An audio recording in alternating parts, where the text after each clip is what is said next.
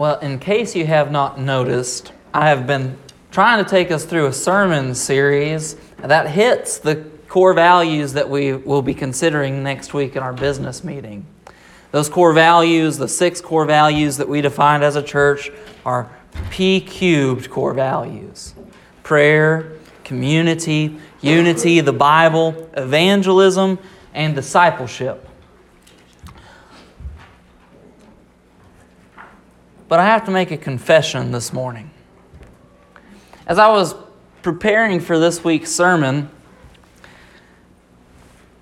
I really had to admit to myself that I hate to study the Bible this way. To start with an idea, to go to the Bible and try to figure something out. There's nothing wrong with using the Bible to discover insights and to expound on ideas and concepts and these bigger things, but I have to confess, I really do not like to study the Bible this way, and here's why. Here's what really convicted me this week as I prepared for this morning's sermon. When we do that, we miss out on some of the greatest nuance and the greatest pictures that are available to us in the Bible. Because rather than allowing it to speak for itself, we're trying to understand something from it. It's 2 ways to approach it, and I'll say I do feel like I've done my very hardest to stay true to the text that we've looked at each week in Colossians, but this week I'm just not happy with doing that. And so I wanted to preface this message by saying we will be talking about community. So far we've talked about prayer, we've talked about evangelism, and this week we'll be talking about another core value, community. But my priority this morning is not to talk about that core value. It's to unwrap and unpack what the Bible has to say. And I think that's a good enough introduction to say, let's turn to the Bible this morning. Picking up where we left off last week, we're in Colossians chapter 2, looking at the first 7 verses in this chapter. So I'd ask you to open there with me, read along with me as I read what the Bible says. The Bible says, "For I want you to know how great a struggle I have for you and for those in Laodicea and for all who have not seen me face to face, that their hearts may be encouraged, being knit together in love, to reach the riches of full assurance of understanding and the knowledge of God's mystery, which is Christ, in whom are hidden all the treasures of wisdom and knowledge.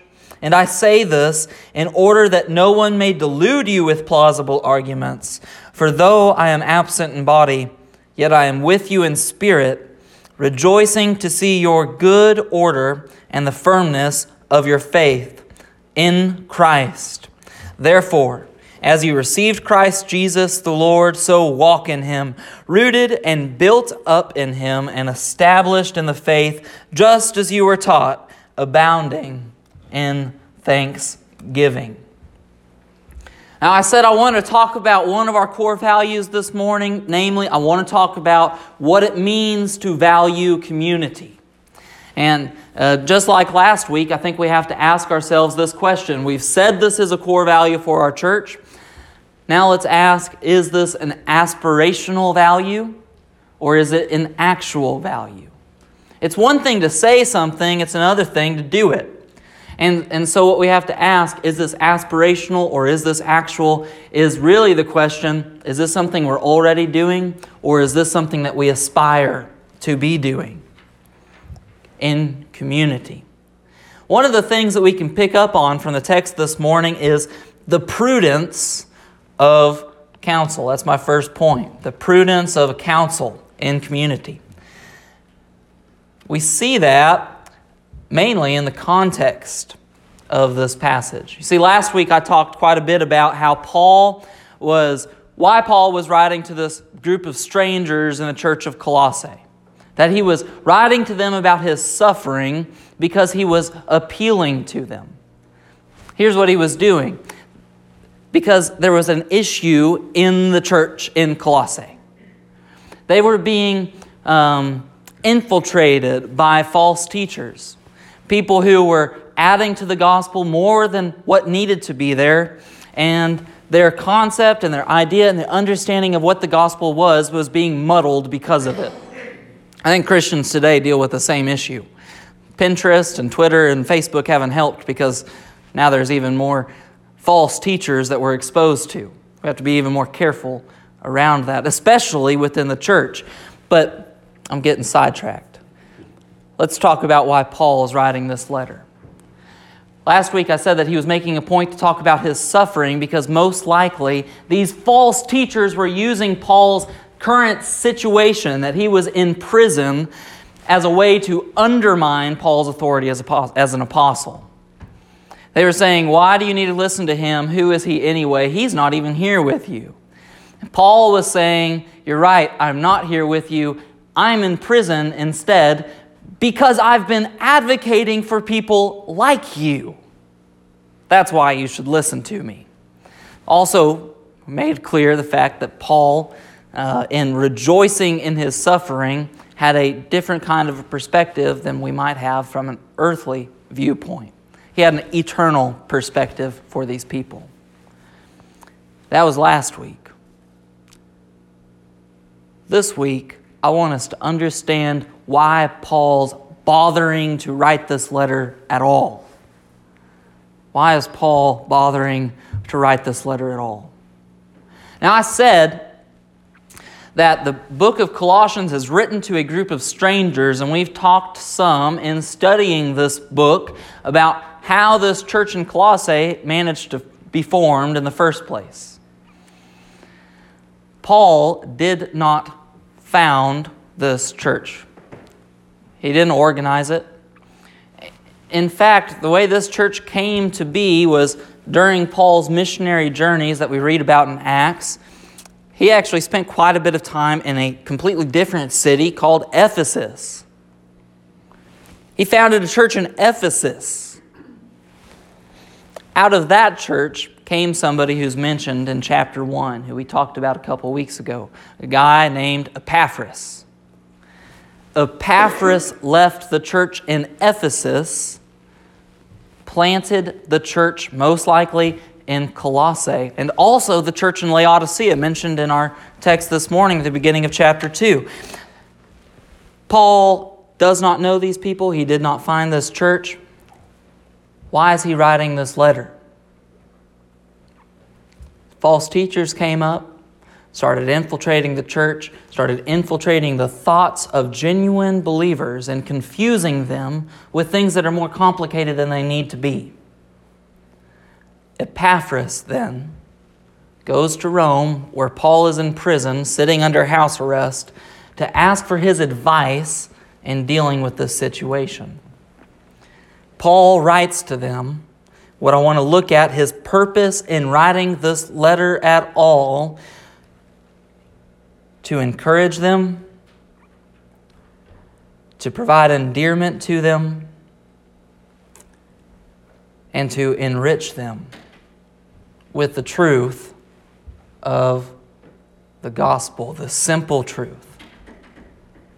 To encourage them, to provide endearment to them, and to enrich them. And by the way, if you're looking for where community ties into this, this is our same imperative response to community. Why we need it, why it's important, and why it should be a value for our church at all. So that we can encourage one another, endear one another, and so that we can enrich one another. It's the same application for us today in Paul's purpose for writing this letter at all. And so let's look at these points. Let's understand first these false teachers. What were they teaching that was so corruptible or so wrong? I want to give you a word. I don't know who it is in our congregation, but there's always somebody who appreciates the words. And so, I use them, and some people roll their eyes. Here's the word: Gnosticism. Gnosticism. I don't know who you are that appreciates that, but I appreciate you for appreciating it.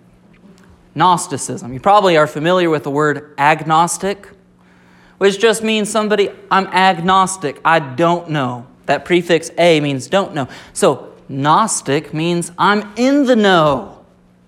And here's what these heretics are claiming. They're saying to the church that there's some special kind of knowledge that they have, some special kind of spiritual knowledge that they have that is allowing them to be better Christians. They're spiritually in the know. And they're overcomplicating a simple gospel. Gnostics, emphasizing their personal spiritual knowledge instead of the orthodox teachings of the church. In fact, even somewhat undermining the authority of the church in Christians' lives. Let's talk about how Paul's writing this. First, I said that he was writing to encourage the church in Colossae. This group of strangers, he's writing to encourage them. We see that in the text. He says it plain as day. I'm writing to you that the people in the church in Laodicea also like you, all those people who have not seen me face to face. Verse 2 says that their hearts may be encouraged. What's it mean to encourage somebody? What's Paul actually saying here? This English word encouraged means to do something with heart. Think about the issue that the church in Colossae is facing. Their thoughts have been corrupted with an overcomplicated Gnostic way of thinking, and Paul is writing to them to encourage them out of this. He's writing to a group of strangers to help them through this. To encourage somebody means to speak to them with heart. This isn't an empty kind of shallow compassion that he's sharing with them. This is something that comes from his heart. To encourage someone means to care for them with heart. Not just out of obligation or necessity, but with heart. Secondly, we said that Paul was writing to them to provide endearment. I think it's interesting that I have to confess, if I heard about a church that was formed kind of in similar circumstances, it would be so easy to dismiss them upon hearing news that they had allowed heresy to infiltrate their church. This is a serious crime that they're levying, right? It would be so easy to dismiss an entire congregation after hearing something like this. But Paul writes to them with endearment. Keep reading where I left off in verse 2. The Bible says, being knit together in love. He's writing to them that their hearts may be knit together in love, not just his partnership with them, but also them. And so here's what we're looking at. He's writing to them so that there is endearment because he genuinely cares about them. This is a sign of mature faith, of a maturing faith. It's rather immature of me to say that I think it would be easy to dismiss a group of people because I find something out that they shouldn't be doing. That's immature. Where is the Christian spirit of reconciliation, of repair, and of restoral? It's completely missing, isn't it? Paul writes to them, people that he doesn't even know, with heart, with zeal and passion and purpose, because he wants to restore them. He wants to provide for them a path that they might be able to be restored back to a simple gospel truth that Christ is enough. That you don't need silly philosophy. That you don't need overly complicated concepts and ideas. You just need Jesus. That's all you need. He writes to them that they may be knit together in love. Thirdly, I said that he is writing to enrich their lives. Keep reading. Actually, let's just read verse 2 again. That their hearts may be encouraged, being knit together in love, to reach the full riches of the full assurance of understanding and knowledge of God's mystery, which is Christ. Plain as day, Paul is writing to them not just to restore them, but to provide for them a means that they might return to a simple truth. This great mystery that everyone's trying to uncover is not so complicated. God's mystery is Christ. That's it. Church, I don't know why we overcomplicate this so much, but we're not that much different than the church in Colossae. We grapple with this idea that Christ gave His life so that He could forgive us, that He could restore the relationship that He designed for us with Him. And it's not 2 weeks later, Christians are getting wrapped up in things that are just, why? Philosophies that are trying to explain, and eventually here's where it leads. How can I earn salvation? Because the more you think about what Christ did for you, the more you realize there's nothing that you did to deserve it. And when you really meditate on that idea, here's where you find yourself saying, God, how, why would you do that? Because we can't understand it. This great mystery is simple. It is Christ. Christ is not only sufficient, but He is superior. He is providing for us a means to this great mystery. And Paul is writing to these believers, these strangers in the church of Colossae, for this reason. That they might be restored and renewed and able to experience this enrichment. It's that simple. It's the same reason why we say that we value community. Because just like the church in Colossae, we have a tendency to get distracted. We have a tendency to become overwhelmed. And we need each other to help us to mature in our faith. That's why I call this first point the prudence of counsel. It's a cautionary measure that protects us as individuals, because the reason for community isn't for the group, it's for the individual. The reason we value community is so that the individual in us who is a sinner, who is fickle, who is susceptible to fleeting thoughts, might be protected. That we might be watched after. That we would have somebody beside us encouraging us.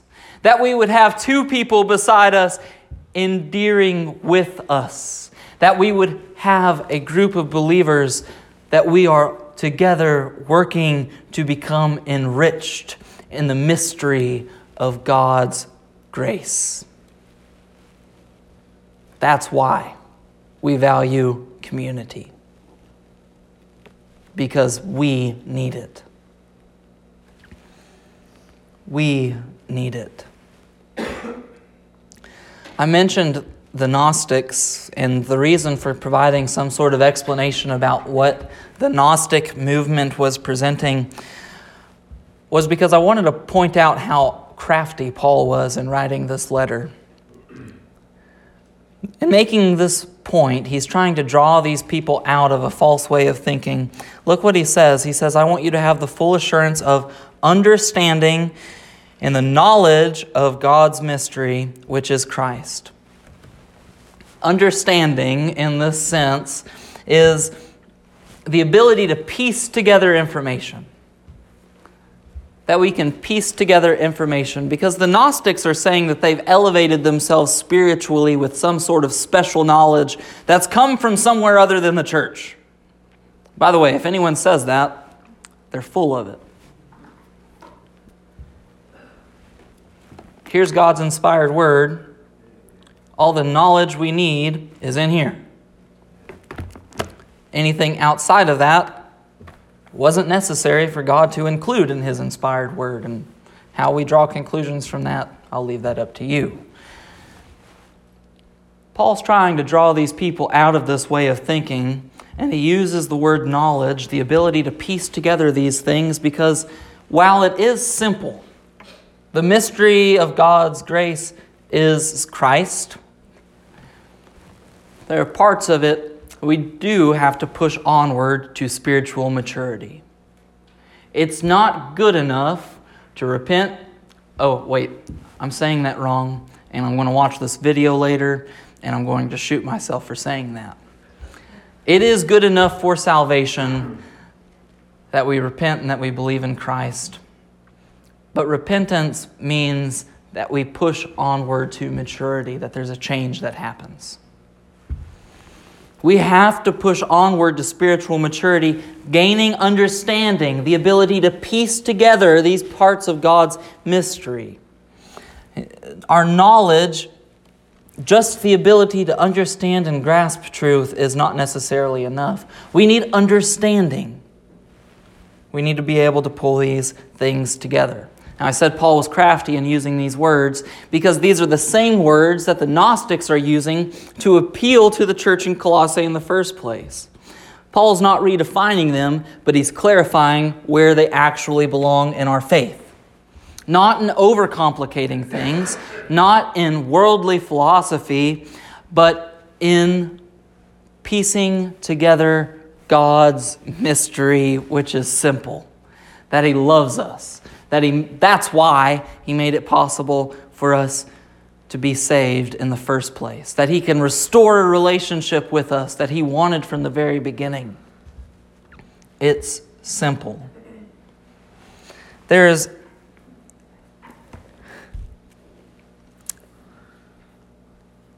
is so important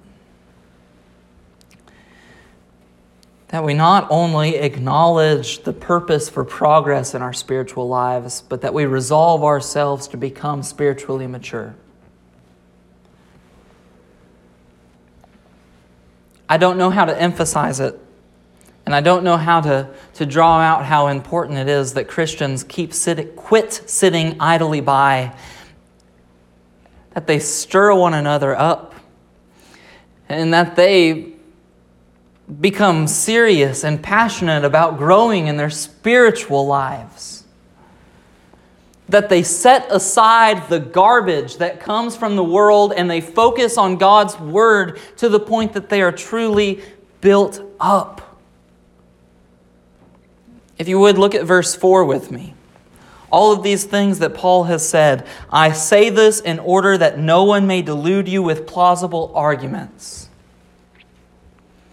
I mentioned the issue that social media has presented in the last couple of decades.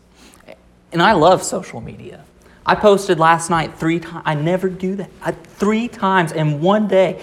I was laughing at myself. I must have really not wanted to do sermon preparation. Anyways, 3 times I posted. I like social media. But Christians have to be cautious whenever they turn to places where the world can influence them. When false ideas similar to Gnosticism present themselves. I'll tell you an issue that's more prevalent on social media today than probably any other one. This idea of universalism. That all ways point to heaven. As long as you're a good person, you're going to wind up there. I've met Christians, or at least people that say that they're Christians, who agree with this. And it's garbage. Because the mystery of God's gospel is simple. It's Christ. There is no other way. There's one way. And the way, by the way, it's narrow. You don't get to choose your own. This isn't a buffet line. We're not making a meal where you choose your protein and choose your seasoning. There's one way. It's Christ.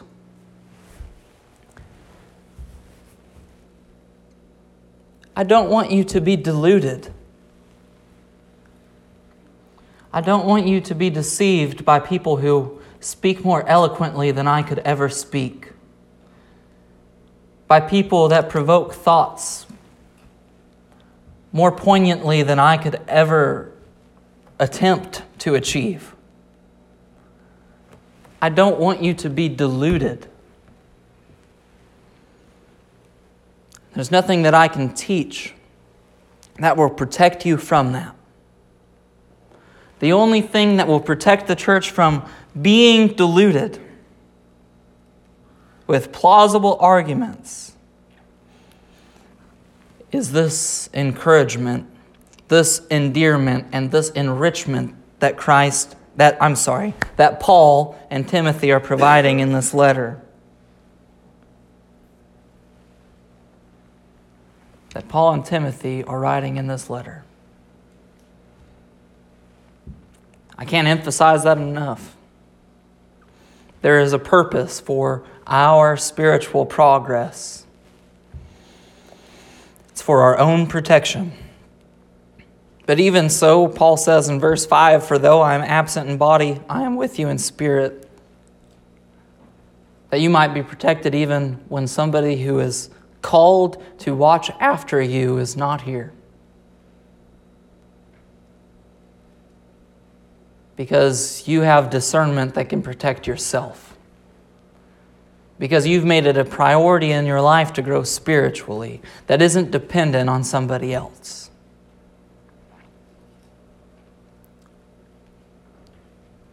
That is our purpose for progress. The reality is, in the Christian life, we are either growing or we are reclining. We're either growing in our faith or it's becoming more susceptible to plausible arguments of this world. We're either maturing or we are decaying.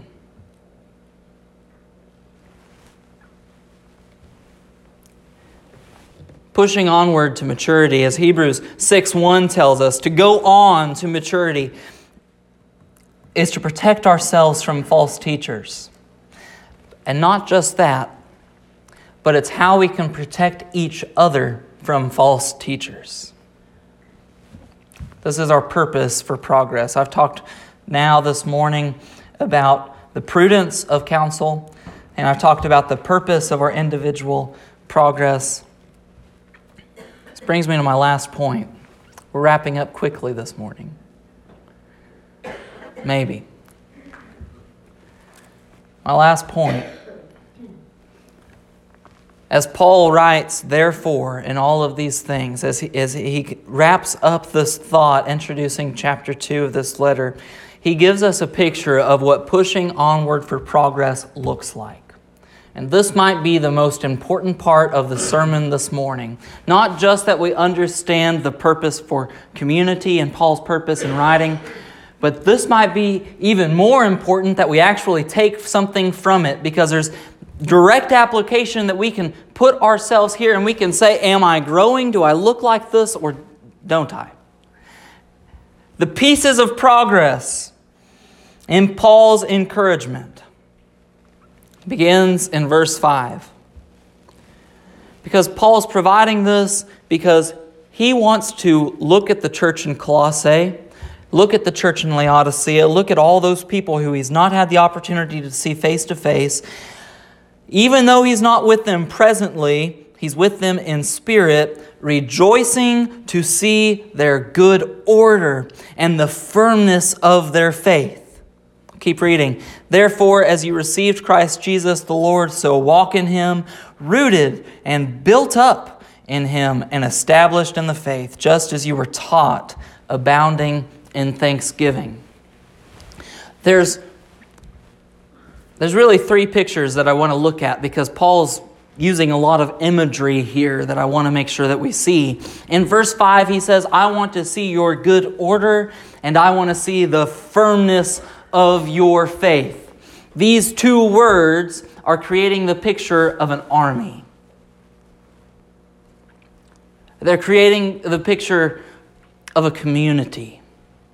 But not just a community, a well-organized community.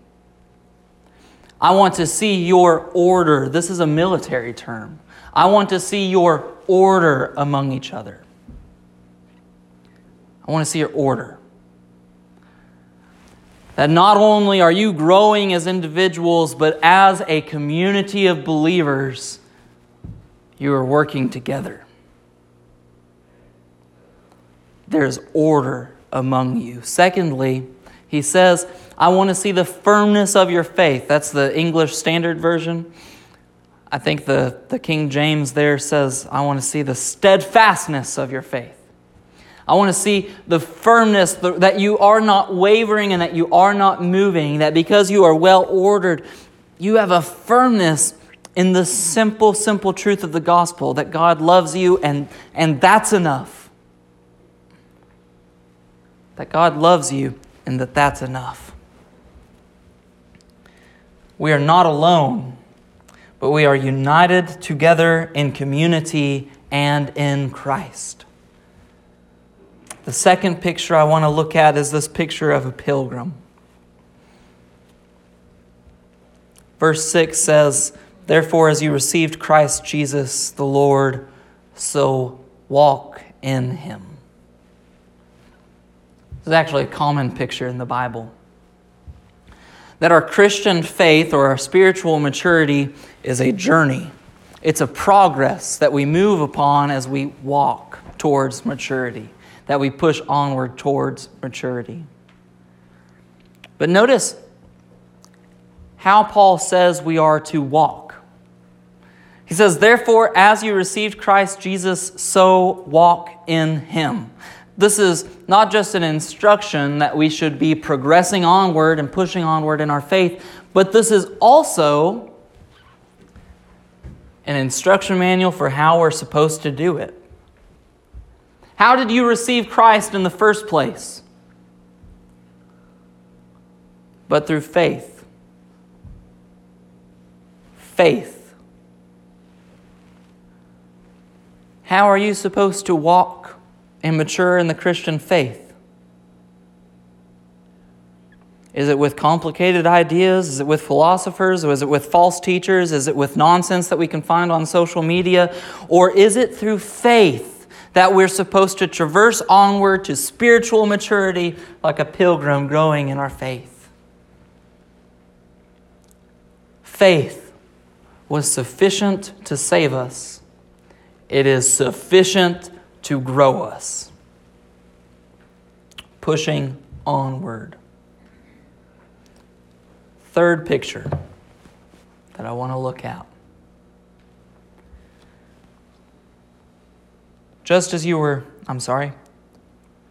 verse 7 says that progressing onward, growing in our faith, we are rooted and built up in Christ and established in the faith.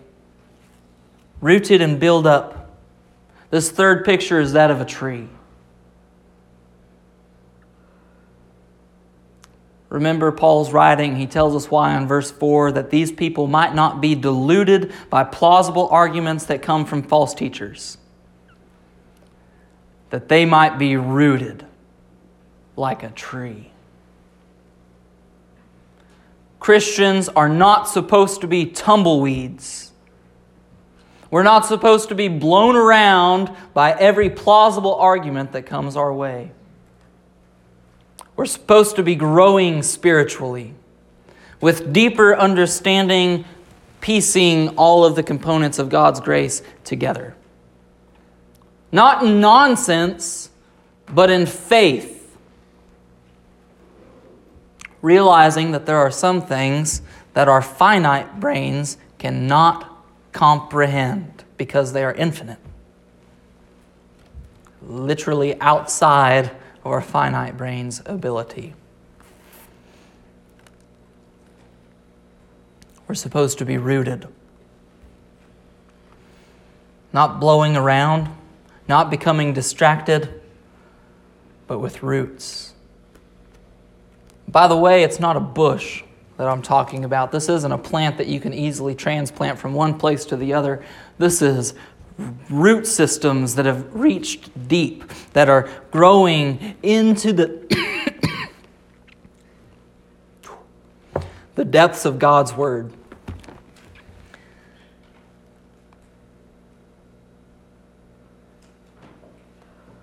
Growing deeper. Encouraging each other to grow deeper. All of these pictures describe what it means to grow as a Christian. That we would be like an army, well-ordered, well-organized, and with a purpose, standing steadfast against false doctrines, false teachings, and distractions that put our minds off of the mission that we were given. That we would be like a pilgrim walking in the same way that we received faith, with faith, as we progress towards maturity. And that we would be like a tree, rooted in the simple truth that the gospel affords us. All of these things describe what it means to grow in the spiritual life. If you're taking notes this morning, the 3 points of my sermon, where there is prudence and counsel, there's a purpose for progress, and that there are these pieces of progress that we have to look forward to. I think it's important that we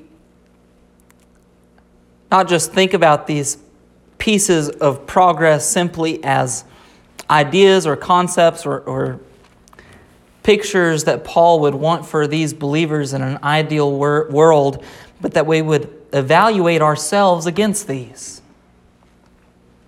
It isn't just enough to know what Paul's trying to say in this text. If we are to be rooted, if we are to be pilgrims, we have to picture ourselves against these and ask, am I on my spiritual pilgrimage? Am I growing and maturing in my faith, or am I allowing myself to decay?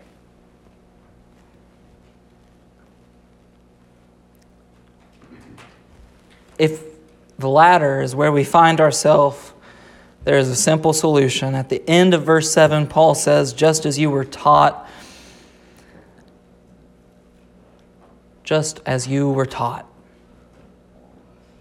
return to the simple message of salvation and allow ourselves to grow in that. Set aside distractions, set aside obstacles, and allow ourselves to grow. That we can grow together with thanksgiving.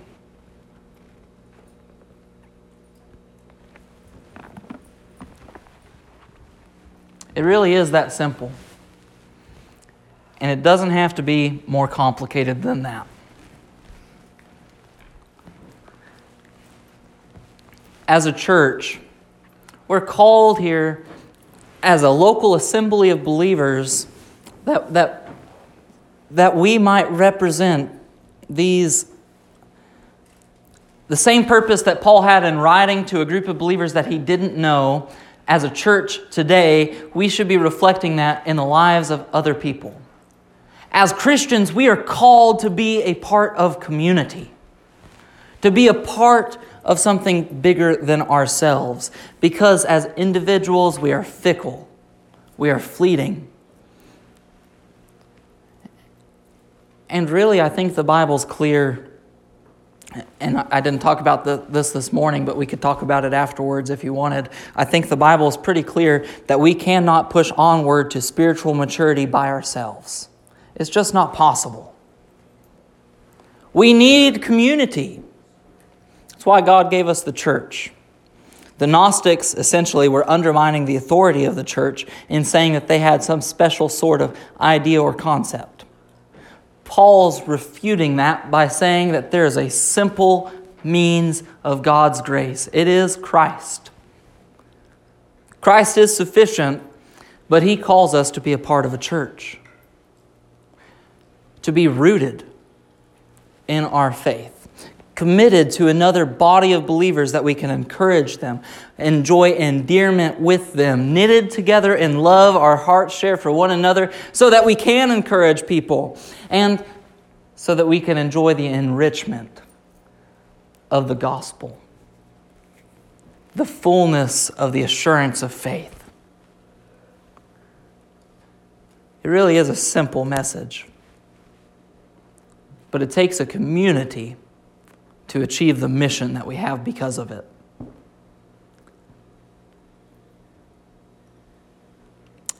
We're going to have a song of invitation. I've asked you to reflect and evaluate yourself on the pictures of the pieces of progress, the army, the pilgrim, and the tree, to see if we see ourselves in those pictures. If you don't,